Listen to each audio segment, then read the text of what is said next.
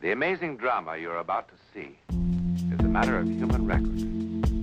You may believe it or not, but the real people who lived this story, they believe it. Hello and welcome to a special edition of The Week at Work.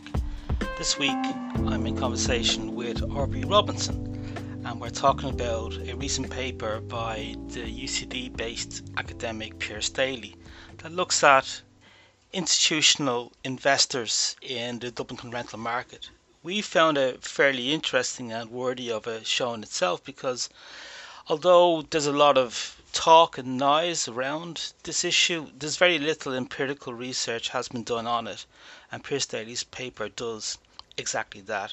As such, it's definitely worth reading and it's definitely worth interrogating at a much more deeper level. There's a link to Piers Daly's paper in the blurb, and I hope you enjoy it. So we came across this paper by Piers Daly, Institutional Investment in Housing, Financialisation 2.0 in the case of Ireland star. Before we get into it, can you give me some kind of background? Like you've read this paper, so what's your kind of overview of this? You know, I mean, what's your take from it? You know, it sounds like a very dry kind of title. It sounds kind of very, very dry, but both of us, apart from being housing nerds, do find this fascinating. Yeah. So I just want to maybe kind of tease that out. Well, this is a really accessible paper, I'll say, first of all. It's actually readable and it's written to be readable. He wants to reach people at a policy level. He wants people to hear what what his findings are. And it's an academic paper. Like he works in the central bank. He seems to know what he's talking about in terms of finance, but this is very much, him as an academic in, I think it's UCD. Yeah. So, and he's at pains to say this is not the thoughts of the central bank. No. But what it is essentially is he has done the dog work and he has researched all the examples of institutional investment in Ireland since 2012 to 2021. So he's created a database of all the purchases and investments by institutional investors. And so with that data, then he can then draw some conclusions, and that's essentially it. He's working with data, and he's going, for the first time we can start to see shifts and changes because of what I'm presenting. So he's not just going, institutional investors are bad or they're doing this. He's going, this is what the data suggests, and that's what's very exciting about this, because a lot of policymakers can draw upon it. Yeah, he focuses in on the institutional kind of landlords. So it's REITs, it's IREITs, it's the various kind of formats of it.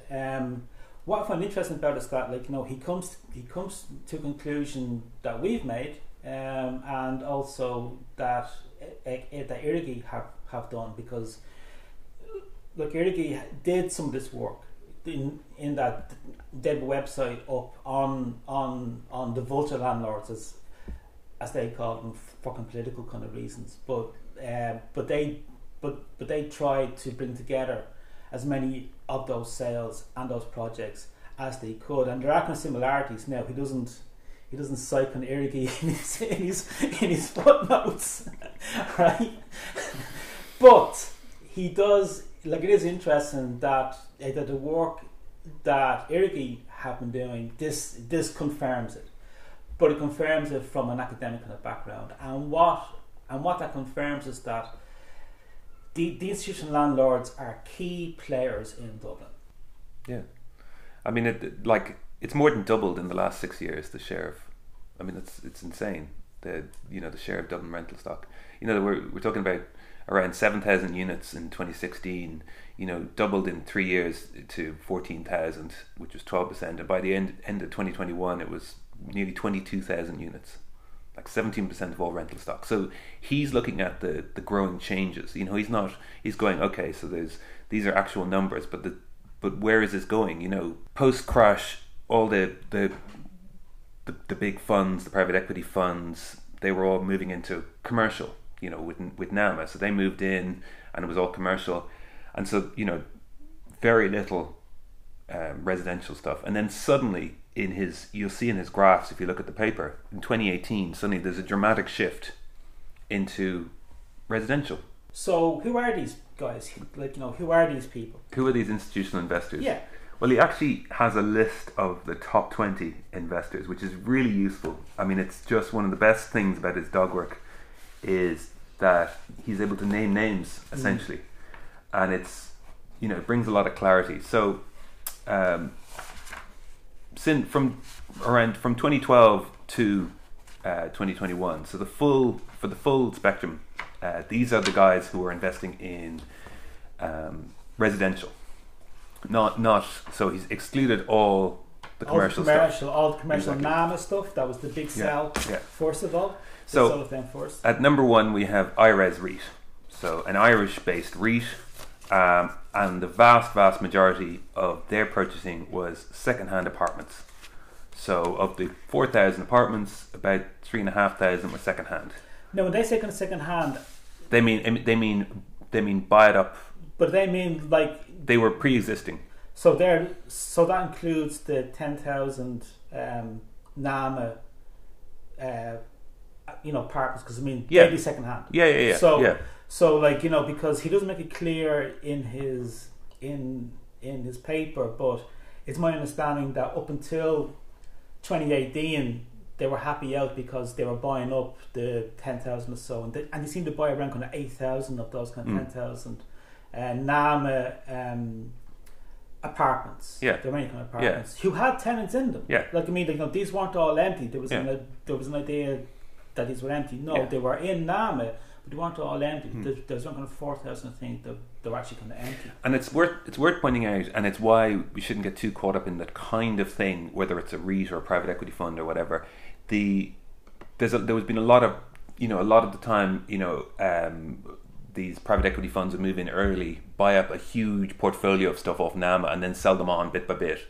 So the likes of IRES REIT would have come along and bought secondhand, would have bought from other funds. It's the fact that an institutional owner can do lots of things with them, but it's about what the nature of the power and control and its impact on people. That's really the key thing. But number two, you have someone who I hadn't heard of until recently, Ardstone Capital.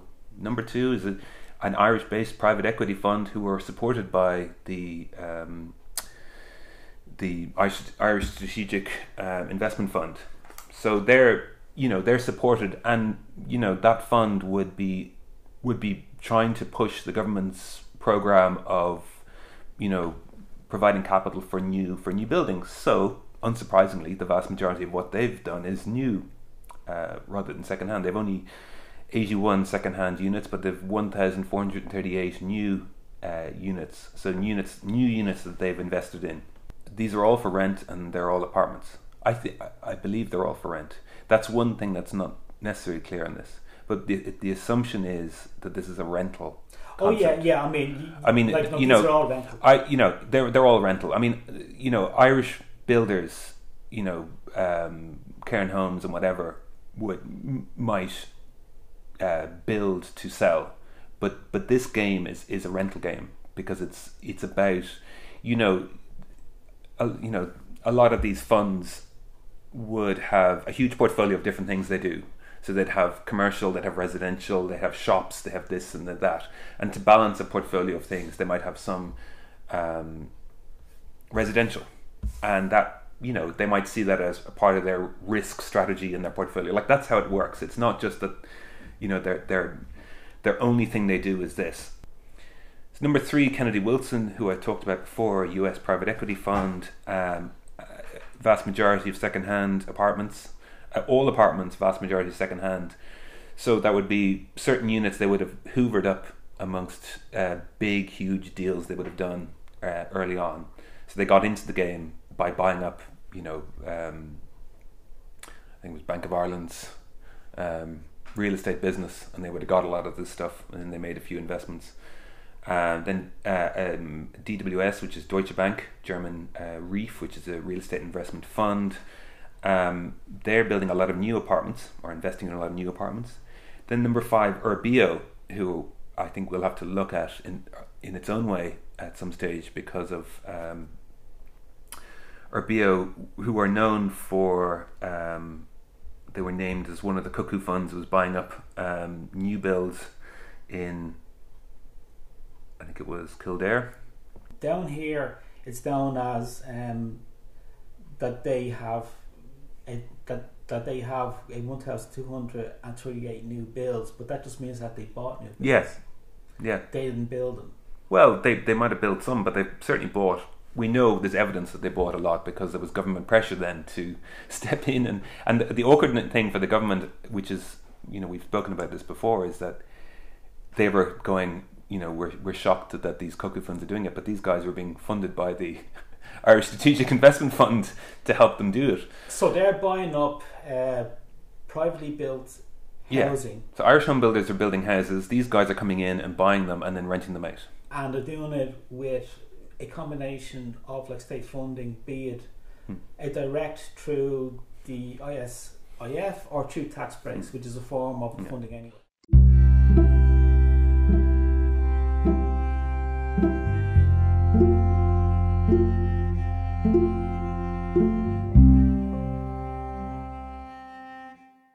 So there's been a huge amount of geography papers and other papers written about REITs as the great big financialization tool, whereas actually, there's a lot of other stuff happening, real estate investment funds and trusts, and that just don't get the same look. And that's one of the refreshing things in this paper, is that he's actually going, no, let's look at it all. And by doing that, he kind of shows that apart from IRES REIT, who have a big role, I mean, they're the number one. They're the number one purchaser of certainly second-hand apartments in Ireland. So IRES REIT, have a dramatic amount of, the vast majority, I think it's about 3,009, nearly 4,000 apartments purchased since 2012, and only 740 were new. So, they are the great hoover of second-hand apartment units. And then they became landlords for that. So that's kind of where, essentially, that's the REIT story in Ireland, and that's it. And then everything else is private equity funds, real estate funds, and everything else. And I think that's kind of, he's nailed it here by doing the dog work. On that point, that maybe it's worth fleshing out just why it's so important to highlight how much of second-hand housing these companies are buying up, and what that means for kind of wider kind of housing. The central bank of Ireland's kind of policy is that anyone who's getting a mortgage can't borrow more than 3.5 times their, is it gross or net income? It's the gross income. Gross income. Yes, so 3.5 times of their kind of gross income, be it single or as a couple. That changed recently, didn't it? Yeah. So now it's under pressure. Yes. So now it's 4.5 times, or it's kind of 4 times. But the logic of that, it is that only people buy housing. The only way they can buy housing is through a mortgage. So if we dampen access to mortgage, that will dampen the housing market. The reason why that isn't working is that you've got these guys moving in who've got very deep pockets, have got access to billions in terms of international funds. They're not going to a bank for a mortgage, right? So, and they don't have to wait until it comes up as well on the market. I mean, no. As the cuckoo funds, the kind of so-called cuckoo funds buying up places in Kildare or whatever, we're just able to come and get it off the plans before anyone else can move in. Yeah, and then even down to the distressed kind of mortgages, where the cuckoo funds or the other kind of funds or the vulture funds can buy up kind of distressed kind of mortgages, and then they sell them on to a third party whose objective is to repossess those houses, because then they can sell them in bulk. So they want to buy 100 units, 200 units for scale. So we have all these kind of policies that are in place, which in theory are there to dampen house prices and help kind of couples and young people buy housing.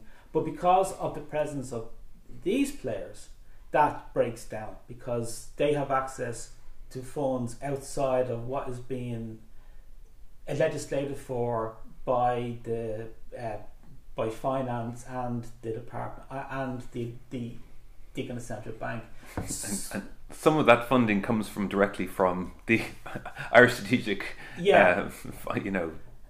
fund, which comes from the Irish government. In fact, 4 of the biggest players are funded partially by that strategic investment fund. So what we have is that public funds are being used to finance private companies buying up private housing for private gain. And Daly, he points us to it. He doesn't comment too much on it, but he does point us to it as saying that this is an issue. What is the only thing they've brought to the table here? Yeah. Not stuff that they've purchased from others or purchased via public funding. What do they actually bring to the table? Yeah. So if you look at it since 2018, which is when, if you're to be fair, and he's being fair, you say from 2018 is when you start to see the new builds. If you look at the stuff before, it's really only second-hand purchases. But from 2018, you start to see new builds. So he says if you exclude those companies those funds that are backed by the Irish state, and you exclude the ones where they actually purchased them directly off Irish home builders, as soon as they built them, then you have around 954 units acquired by the top 20 funds, which is about 11% of all units that were purchased since 2018. So we have this kind of government policy that's in place, which they say it's about bringing in kind of investors to build housing. And in the 11 years of this scheme being in place, 13 years of it, they've built less than 1,000 units, which is less than what Cairn Homes and the other ones have. Oh yeah, well I mean have built. He has to distinguish, and it's a frustration that he writes in the intro that it's a frustration of the available research and government documents that they always lump in the Irish home builders with the institutional investors in order to dupe the stats, in order to show that there's huge amount of house building by all these people, whereas actually it's Irish home builders who are building homes, not these guys.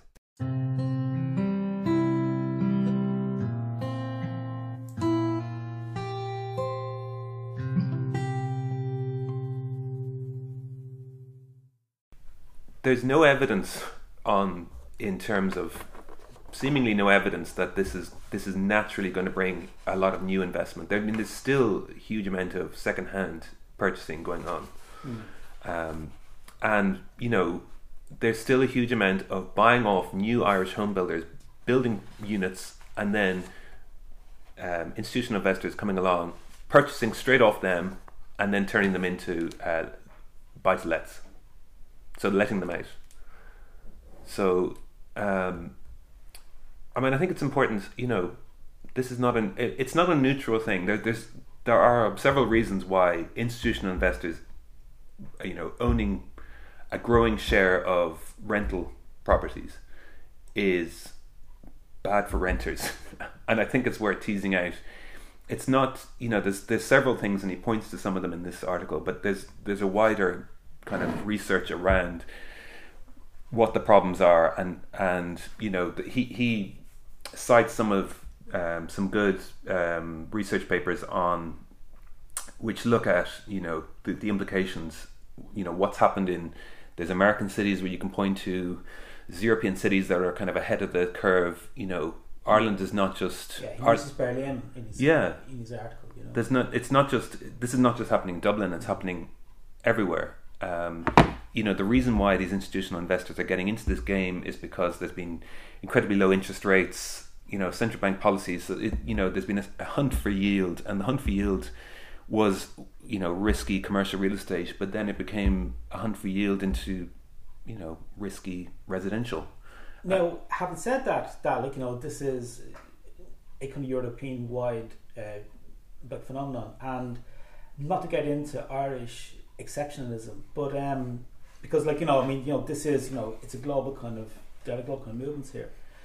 Nevertheless, the yield or the profit they're making in Ireland is 2 or 3 times what they're making anywhere else. Going back to the quote from the head of the Irish, he said that he feels sorry for the Irish people because they're able to fleece them kind of so much. Yeah, because so there's obviously there's an added kind of dimension that's going on here that's outside of any kind of European trend. Yeah, there's much less guardrails. I mean, if we look at Spain, there's similar. Spain has a similar issue. Like Spain has Blackstone as one of its key kind of, vulture funds, which was interested early on in Irish distressed real estate, but it is less of a player.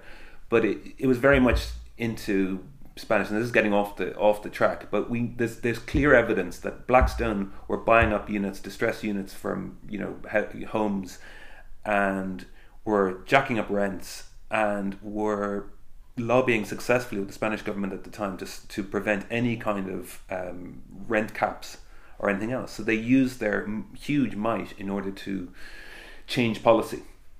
So that's Spain. Here you have a situation where there's very little pushback against the rising rents, apart from the rent caps in terms of rental limits. So you can't rise by more than 4%.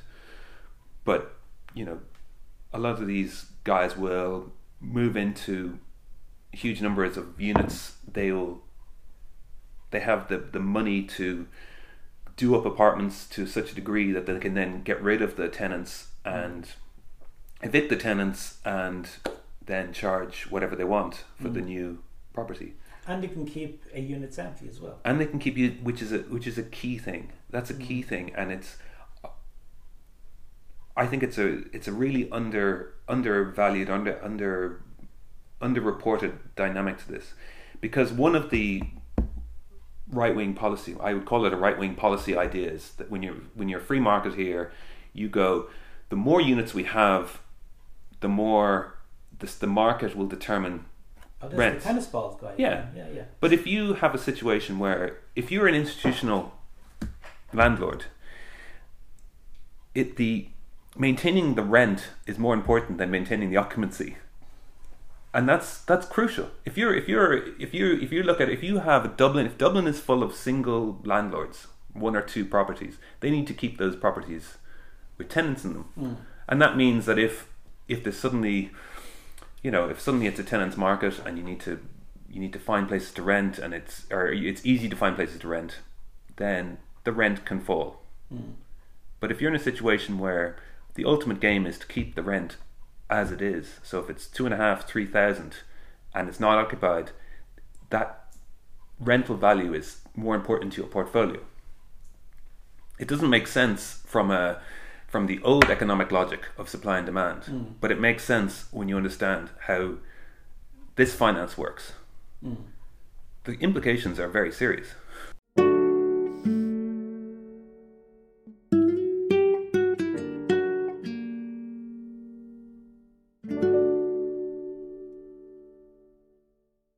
So, going back to this kind of key argument is that, what he found is that these arguments that are used in terms of policy, that this is a way of bringing in kind of investment from a policy perspective. He's saying, well, maybe we need to look at that kind of policy because it doesn't seem to be borne out by the facts. Yeah. So he's saying of the first thing, where the idea that they are contributing to supply, he's saying, well, you have to be very cautious about this, because if you strip it out, not really. Only 11% of new builds since 2018 weren't being financed by the Irish state. You know what I mean? And weren't being built directly by Irish homeowners. So therefore, no. He also says the growing evidence and literature around Europe and abroad is that concentration of institutional investors in the rental market pushes up rents. I mean, that is a widespread understanding of how it works. And the very model of these institutional investors necessitates them putting high rents and maintaining high rents. The evidence of their lobbying was that they lobby governments to prevent rent drops, rent caps, but also eviction bans. I mean, there's been a lot of talk recently about eviction bans, and when Darragh O'Brien brought his memo to Cabinet, institutional investors were one of the things mentioned in terms of the problems that the eviction bans were being brought. I mean, the narrative was being painted that this was, individual mom and pop landlords were leaving the market because they couldn't get their tenants out because of eviction bans, but really the pressure was coming from institutional investors. And then you have, he's even saying that. I think it's important to separate rental from house prices, but he's even suggesting that the share of 1 in every 10 housing unit bought since 2018 in Dublin has been an institutional investor. 1 in 10, and that's growing, and it's incredible when you look at. So it's 40% in Dublin 1, 47% in Dublin 2, but even when you look at, he goes through the list, and Dublin 8, it's 43% of all house purchases were institutional. Dublin 9 is 33%, Dublin 18, 40%, Dublin 11, 16%, Glenageary 25%. There's, Dublin 24, 25%. There's a growing concentration of purchases by institutional investors who have huge firepower, and that concentration is effectively upping prices. So in terms of solutions, because one of the things that Daly does here, and I'd say maybe it's not his intention. I think maybe it is, because just the way that he has structured his argument, he is talking about policy, and he is talking about failures in policy. So that leads to the obvious question then. So what policy should be in place? So I think what he's done that is very, very useful from a left perspective is that he has pretty much shattered the arguments that are put forward for having institutional landlords as a solution to the housing crisis. He's saying not only are they not a solution, they're actually a problem. They actually add to the problem, which would back up what a lot of the left says. It's what Rory Hearn and various other kind of commentators will say. Sinn Féin, I think it depends on whether it's raining or not. It just changes from day to day. They seem to be against kind of institutional landlords, but then they're not really against. They have a part in the solution as well. Yeah, exactly. So a role. There's a role for them. There's a role for them here. He kind of makes clear is that no, not in a crisis. If you have a perfectly functioning balance where you have a perfectly functioning social housing, public housing, and private purchase, and then private rental, so those kind of 4 elements there. If you have those elements there of the private rental element in an ideal world, maybe it is better having professionals in charge of rental properties than having your ex-guard, which is what we've had for 100 years. He's saying that we don't live in that world. That's not the reality. We have a completely dysfunctional housing system, and these are not part of the solution.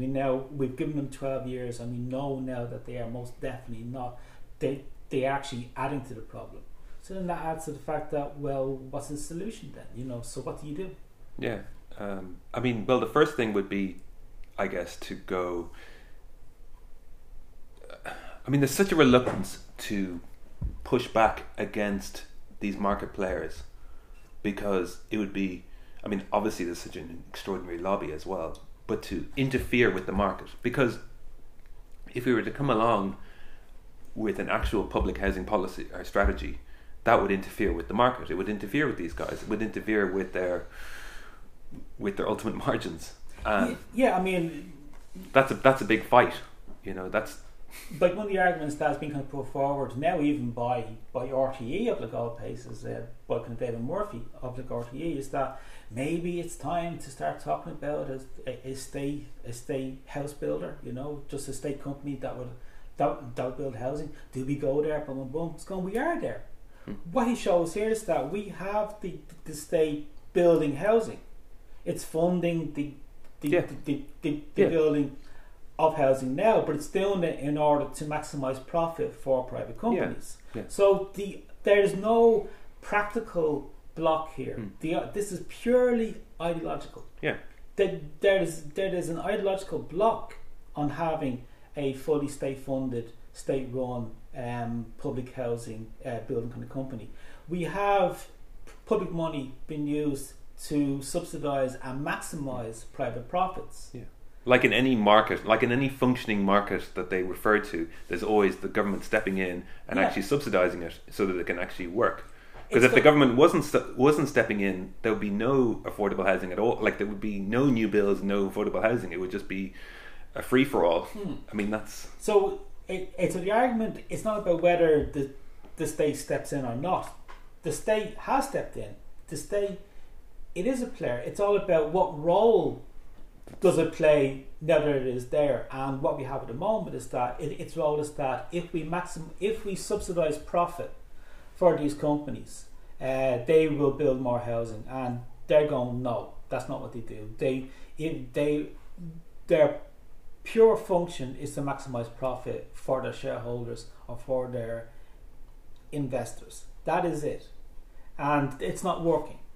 Again, going back to like in any kind of housing kind of system, you have private rental, public rental, and then private purchase. None of those three are working, but the state, it's a player in all three of them. So it's about what role should they have, and it seems that the most logical one is direct build, because what this shows is that there's a huge problem with supply, and they're not meeting that like supply need, and they're not going to ever, because it's not in their interests, because more supply might damage kind of profits. Direct build a solution seems to be the best solution given the crisis that we're in now. But that would upset profits for these kind of private companies. So we have a housing policy at the moment that's based on maximising profit. We're told that if we maximise profit, they will build more housing, and what Daly has shown us that is not the case. Yeah, and I mean, for the left to form a alternative strategy, for an alternative call for what needs to happen, there needs to be guardrails put on institutional investors. There need to be serious guardrails on their capacity to buy up and rent it, because what they do is they buy up and they rent at high market rents, and that has serious issues for social cohesion, and we're starting to see it. So as well as that, those guardrails, there has to be a call for direct build. There has to be a way to build and subsidise directly so that people can afford to live in cities. And it's also, and you know, just kind of building that point, that like, you know, it's about kind of putting in place a direct build policy for these institutional landlords as well, that they cannot buy anything. If they build it, knock yourselves out. That's no problem at all. If you want to build, that's grand, and then, you know, have that as your rental market, that's fine. But you can't purchase any third party housing. You can't purchase in bulk any third party, they're like housing, and you don't get money from the state to build kind of public housing. If you want to build it, knock yourselves out. But that's not the case here, at all. So if you're going to have these as players, it should be very, very clear that if you want to take some land, build on that, and then rent out those as kind of buy to lets, that knock yourselves out. But you don't interfere with a extremely dysfunctional market and then bringing you, as a player into this as well. It's simply not working. Yeah, I think the left has to have a response to the notion of investment as well. Like, the idea would be you are scaring off investment if you go after these institutional investors at all. There's international investment happening and you're against investment. But, investing in homes as an asset class is not a good thing. It is not a beneficial thing. It is a bad thing. There are market practices that are actually antisocial and problematic for society, and we need to look at them and be knowledgeable about them and counter them. There's a very good paper that Pierce Daly refers to. It's called "My Home as an Asset Class," and it's about the rise across Europe in housing as an asset class. It's by Daniela Gabor, who's brilliant on Twitter as well. She's really, I think she's Romanian. She's fantastic, kind of really smart on finance, but really, really good on the need for public investment, public banking, public finance. So a really good counter to the notion that if you're left wing, you have to be anti-finance. You know, this is not about being anti-finance. It's about being against the notion of turning, you know, homes and things into asset classes, and the alternative role that governments can play in terms of providing capital, and you know, for instance, that the government could supply mortgages, that the government could set a rent and get a rental income from you and use that rental income in a good way. That these kind of forms of public housing need to be looked at as ways to counter this move into housing as an asset class. Yeah, I mean, like obviously the overall solution is a 32 county socialist republic, right? That's the overall kind of solution. Short of that happening in the morning, what do we do, right? So this isn't saying this isn't some kind of Blairite, this is the way forward. It's going, well, short of that revolution happening kind of tomorrow, what do we do? And I think this is what's interesting about these things, is that, like, it's saying that there are radical things which the government and the opposition could put forward. Like, it's for another day, but I find I just see it as a very kind of post-colonial self-hatred kind of psychosis in Ireland, where they say we cannot scare off the investors. Yeah. You know, it's such a post-colonial kind of, because like it's been going on since the 1950s. Now I'd argue that, like, you know, it's kind of Cuhurism on part of the Gombeans, you know, who've been using that kind of psychosis for their own kind of profit-seeking kind of strategies. That's my whole kind of argument. But it is interesting that even today in 2023, that's what journalists in Ireland will say. They will make those arguments. They will say to kind of Eoin Breen, you will scare off kind of investors, and then Sinn Féin are worried because they're thinking, are we going to lose votes to the kind of middle classes? So then they kind of back down and say, oh, there's a role for these players. When you have a researcher in the Central Bank of Ireland doing a PhD in UCD, which is with two conservative institutions, you can't get much more kind of conservative from an intellectual perspective in the South than fucking UCD and the Central Bank of Ireland. And he's saying, I don't really see much role for these guys here. And you have like Sinn Féin, or I don't know about they like Soc Dems, but like I presume that they're on the same page, saying that, well, you know, we can't scare off they bring stuff to the table. They bring chaos to the table. Well, let's take the tech firms and the pharmaceutical firms and all the different investments that we desperately want to hold on to. If you could, like, the commentary that we have to be careful about losing jobs because we're so, FDI is so important in Ireland. Fine, that argument's fine. I understand what people are making those arguments about in terms of policy. But those tech firms, those pharmaceutical giants, they're all screaming from the rooftops that we need to sort our housing policy out because they can't get employees, because people are leaving in droves because they can't rent here. The big tech firms are all really concerned about Irish housing policy. Yeah. So, like, it is possible to separate out different forms of investment. But not when it comes to the public kind of debate, because it's like, I mean, I know this even from talking about corporation tax in the trade union movement. You can't talk about the 12.5% or like that whole scam in the Irish trade union movement as a movement now. Because you're going to throw the baby out with the bathwater. So, we'll lose kind of all these things and it's jobs and all that. So I was just, what the fuck are you talking about? Yeah. You know what I mean? Like, so, state build, and then you put, as you say, kind of guardrails or like Chinese walls all around the the institutional landlords, where they can build, but they have to become new builds, and they can only rent out what they build themselves, not what they buy off kind of third party kind of builders. They need to do direct build themselves as well, and to do that, then there's a role for them. And that seems to be what kind of Daly's saying. Like, he's saying that there was the assumption this would be their role, but they haven't done that. They're just buying off they bought off NAMA. That's not going to run out. So now they're doing some build, but it's mainly kind of buying off like third party kind of builders. And he's saying, he's more or less saying that's a policy failure.